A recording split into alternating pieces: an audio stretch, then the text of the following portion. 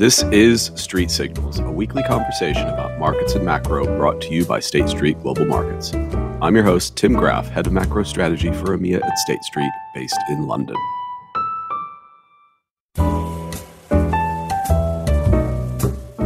This week, we return to a well that never seems to run dry, the all-important topic of inflation. There has been some decent evidence that after nearly 2 years of eye-watering inflation numbers, things are looking a little less worrisome. We see this from the panel of online retailer price indices and inflation rates that we produce and present to our clients in partnership with PriceStats. And in these indicators, we see inflation rates in many countries moving back into line with what would be considered normal, at least in the very short run. It's coming through as well in some of the official data in many, but not every economy. The improvements we've seen are maybe slower than what we were hoping for, but they are improvements nonetheless. However, there's always a however. Over the last few weeks, we've also seen surprise rate hikes from the RBA and the Bank of Canada. And that's after we were thinking the rate hiking cycles in both of those economies were over. This week, actually, we saw both the Fed and the ECB raise inflation forecasts for the remainder of this year and next, and aggressively so in the ECB's case. The Fed declined to raise rates. I guess such was the fear of scaring a market that had listened to their previous messaging that had priced them to pause. But they did this, as I say, while upgrading all of their forecasts and raising terminal rate projections. The ECB did hike rates, again, as widely expected, and they suggested that a hike in July is pretty much certain. But it feels actually like both central banks maybe could have done a bit more, particularly given how aggressively their forecasts shifted on inflation. So I don't think this is going to be a topic that's going to go away, even if we thought it might. And particularly as we start the all-important summer holiday period where we were hoping to relax, I don't think it's going to go away because it all brings up other questions that we're going to talk about today. Things like the sources of inflation, what's driving it right now, and the effects that inflation and the policy response will have on markets. And I think it also calls into question policy frameworks as well, particularly for the Fed. So to talk through all of these things, I've brought back our resident PriceStats guru, as well as our head of macro strategy globally, Michael Metcalf. Michael, welcome back to Street Signals. Thanks, Tim. Let's start with the Fed and the ECB. This is just happening in the rearview mirror for us, but I think is going to reverberate for a couple more weeks, couple more months probably to come. And thinking about the messaging of their inflation forecasts, yet neither central bank really going beyond expectations on policy. What do you make of this? Why did they do this in this way, do you think? Well, I'm beginning to worry that we can only really think about inflation in the rearview mirror. And thank goodness that we have PriceStats, which at least sees us where we are now.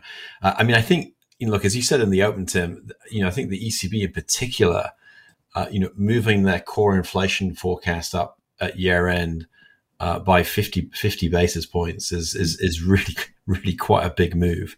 I think it does underline what we've been seeing and what I know you've been writing about a lot this year about how, particularly in the euro area, inflation has still looked really abnormal. But the ECB's forecasts are now a little bit above where the market is, where other economists are forecasting. And so I think and the other interesting part about it, actually, it wasn't just this year's forecast that went up. It was next year's forecast that also went up by 50 basis points. And so, I think they're basically sending a very strong message that they think that inflation is sticky. And, yes, it's coming down a little bit, but to levels nowhere near, where they'll be comfortable with. And the Fed also raised it, but, not quite to the same degree as the ECB. So, I think that's the message that they're saying is actually that, look, they've gotten inflation wrong. And they're now, deeply troubled by the idea it's going to be more persistent. So how then do markets respond to this? Not just right now, this week, but for the next couple of months. So in response to this, we're pricing basically one more Fed hike, no cuts now this year, or very, very modest pricing for the potential for cuts. Markets are pricing for the ECB to get to 4% and then to stop. So a hike in July was priced basically before the meeting. And now pretty much a hike at the September meeting. But then they're done.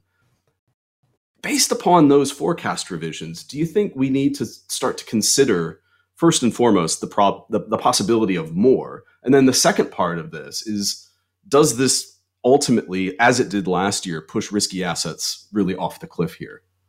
Yeah, I mean, I think just on the first point on cuts, I mean, I think clearly with inflation being stickier, we need to take the cuts out, and I think the market has gotten some ways towards doing that. Or at least this year, and then obviously next year, a lot can happen by the time we get to 24, and maybe the inflation trend will have changed by then. But I think for the meantime, and by this I mean certainly over the summer, look. The Fed's kind of nailed it on the language here. Skip is the new pause, and I think again, as you said in the open, the Bank of Canada, the RBA have provided really nice examples of central banks that we thought had, were done and weren't. And so, I think any confidence that we're going to be anywhere near peak rates, that I think upside risks remain. And actually, just going back to the Fed, really interesting that after all the revisions to the inflation forecast, the upside risks, where the FOMC participants view the risks of the inflation forecast are still on the upside. So, I think you have to have the same mentality with rates, that the risks are on the upside. And to the extent that markets haven't discounted that, then yes, it's definitely something for risky assets to worry about. Yeah, and particularly the notion, we've been talking about real money investors and the institutional investor indicators that we actually covered last week on the podcast, showing strong risk aversion already, strong underweight positioning. But do we have a setup potentially like we had last year, where there's the magnitude of corrections on offer, even if it's just a further 100 basis points, say, that we have to price in for the Fed? I mean, that sounds aggressive, but relative to where we've come from and how far we've gone, is that small change of, say, 100 basis points relative to the previous 500 basis points of hikes, do you think that's a potentially really poor catalyst for risk? Yeah, I mean, look. I mean, clearly, I'm going to say, I hope this is the case. We're clearly nearer to the peak than we are to the trough, and is the worst pass in terms of rates? Almost certainly it is. Yeah. Yes, but I think at the margin, if it turns out that our original view of terminal, was incorrect in a number of countries. That probably, as defensive as investors are, and, I think of our institutional investor indicators, the key one probably is cash holdings, which is, it's a little above average. But boy, it's well below the peaks that we saw when investors get kind of really defensive. Just a few extra, even if it's 25, 50 basis points, might be enough for investors just to stay in cash a bit longer or increase those allocations a bit more. So yeah, no, I think it's still, even though we can see the top of the hill, I think, it's still a risk for asset markets. Interesting. Let's actually, I mean, we've kind of covered the recent events and the near-term future. Let's abstract, though, and think at a little bit higher level. There's some work that Alberto Cavallo, for those of you listening, he's our research partner who is the founder of Price Stats. He's done a lot of work, really, I guess, over the last 8 or 9 months now, across the panel of countries, the sort of 24 different countries we look at, looking at the composition of the basket at a very granular level and looking for trend breaks at these very, very granular sub-index levels and capturing the proportion of the basket where you are seeing trend breaks towards disinflation/deflation. Can you walk us through that work, particularly the recent updates on that? I mean, we're talking about inflation being problematic, but is it that way everywhere? Is there enough sense in some countries that it's looking a little bit better? Yeah, and this was a really terrific piece of work that he first presented back in I think September, actually, at our London Research Conference, if I recall correctly. And already back then, it was showing, to some degree, it's about the breadth of the inflation trend because he's doing it in such a granular way. And in September, he was, able to detect the early parts of the disinflation trend, which, as time's gone on, this is particularly true in the US. It's gotten a bit broader, and even into core. So, more than half the weights of items that go into core were showing a inflection lower in the rate of inflation, and by looking at the index level, you kind of get rid of all the base effects, and that if that's the one lesson in the last 18 months is just please don't try and forecast inflation with base effects because it doesn't work, and this work kind of gets over that, and you really nicely captured the the disinflationary trend that came through in the US. What it shows now, we the last update we had was through towards the end of April. It's still true in the US that core inflation is disinflating, but it's just gotten more than half the weights are disinflating. But it's just a little bit less broad than it was. And you see bits of that actually interesting in the official data. We're back to looking at used cars again and things like that, and still waiting for rents to fall. So it's just become a bit, the inflation question has become a bit narrower again. And I think his work captures that, but it is still intact. And I think the really fascinating thing is he's able to do this. Obviously PriceStats is collecting data across so many countries, and he's done the work, across over 20 of them.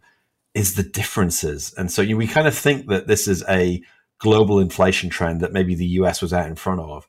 Actually, there are many different versions of this global inflation. It isn't all global factors that are driving this. And so, particularly in the euro, we talk, maybe this is why the ECB probably saw this, who knows?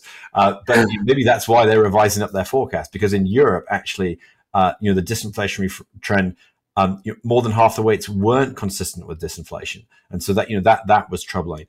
Interestingly, and obviously it's not impacting the way they're making their decisions yet, but also in Japan, there's still more than half the weights weren't showing disinflation. So, it actually looks like the disinflationary trend that we've seen is actually really quite uneven. And his work captures that. So on the one hand, there's some optimism from it, and then on the other hand, I think a bit of sobering realism that inflation in some countries looks like it's here to stay for now. Yeah, it's interesting. I mean, we didn't even talk about the Bank of Japan. They declined to do anything other than continue to push a dovish message. I think there's a little bit more about the currency maybe we can think about there that they talked about, or Ueda mentioned. But yeah, the Europe story especially is interesting because you have divergence across countries. It's not uniform, as is always the case with Europe. It's not one economy, really. It's a collection, where Germany, I think, on that trend break work was starting to look a little bit better, but Italy and Spain were not. And particularly, you look at things like hospitality. That is contributing, I think, 20% of Eurozone core inflation on its own at the moment. So as you say, these reopening sectors, we all kind of thought, oh, this is going to go away. It hasn't. But that point on hospitality, the restaurant and hotel demand and used cars that you mentioned, these are demand side factors, or have become demand side factors. I guess they were originally supply style inflation.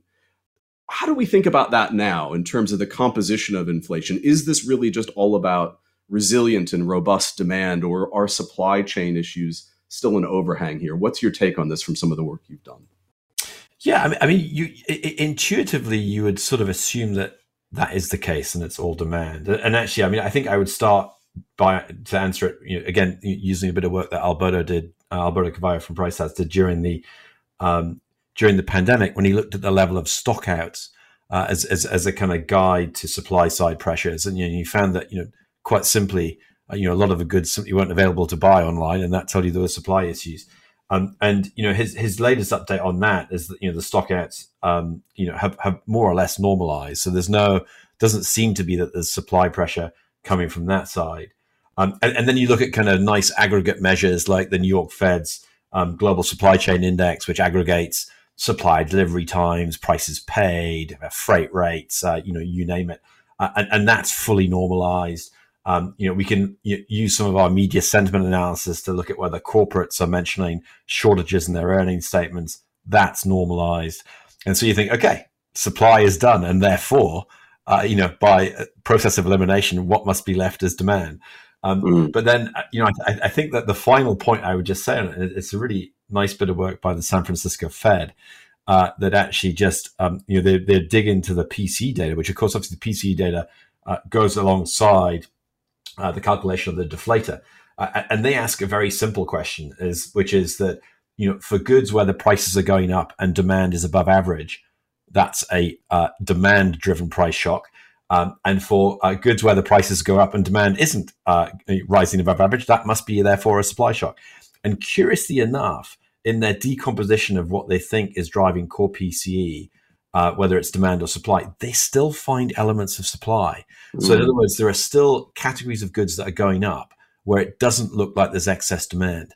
And I wonder actually whether that's just still some form of companies being confident in their margins and are willing to pass on other costs like wage growth, which we know is still strong. So, as much as we're tempted to say this is all demand, and look, it's a really important question, because if this much anticipated recession does finally come, then presumably demand will soften and inflation goes away.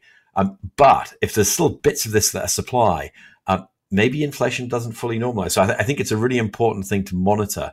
And as I said, so far, it's slightly surprising that there does seem to be elements of supply or cost push inflation coming through. Yeah. And that brings me, I think, to the last question we have time for here, which is about how central banks think about this within their policy framework. And I'm thinking in particular, the Fed's policy shift that they made in 2020 towards average inflation targeting. This was, they kind of pre-messaged this, that something was going to change. I think by the time average inflation targeting was announced, it was pretty well assumed that was what was going to be announced. But you look at the Fed forecast, and especially after the meeting this week, where you see inflation being revised up, yet they still do in the dots have cuts coming. And those two clearly, I don't think, under this framework at least, can't be consistent. I think you need core inflation to be around 1% for the next couple of years to actually get the price level trend back towards an average rate of 2% for core PCE. So what's going to give here, do you think? Oh, goodness. I mean, look, we started talking about hindsight right at the start. I mean, goodness, I bet they wish they didn't have that kind of target right now. But look, I think the interesting thing about it is that the way that the average inflation target is drafted is it's entirely asymmetric. And so, they were very concerned about low current inflation becoming embedded in expectations. And that was why they needed to subsequently let inflation overrun. Curiously enough, and I would assume that this was deliberate, there is no narrative at all about what the central bank should do if inflation is persistently above target and expectations start becoming embedded in the other direction, i.e. above 2%. I think it doesn't necessarily influence their policy per se because of the way it's worded. However, I think what it does do in spirit is highlight the real importance of the path of expectations, and that could be expectations from that could be economist forecasts, it could be market variables, but I think also importantly it's consumers, and I think here that's why the data going forward for things like the University of Michigan survey I think are crucially important. We're talking about the Fed taking this risk on skipping and basically being data dependent. One of the bits of data that's going to be, I'd say almost as important as current inflation in this period where where we keep thinking that we see the peak in rates. One of the key bits of data that might decide whether they need to really keep going is if they feel they're losing control of inflation expectations. Whether it be, like I said, I think any of those economic agents would matter. Probably the consumer, arguably, might matter most. So I think that data is really important, that it shows that consumers are comfortable with the idea that the Fed has done enough to get inflation down in the future. Fantastic stuff, Michael. Look, in the words of Michael Corleone, just when I thought I was out with inflation, we get pulled back in. Yes. In the words of Michael Metcalf, keep your eye on consumer inflation expectations and getting pulled back into following the Michigan survey, for goodness sakes. Michael, thank you so much. It's been great to chat. Pleasure. Thanks, Tim.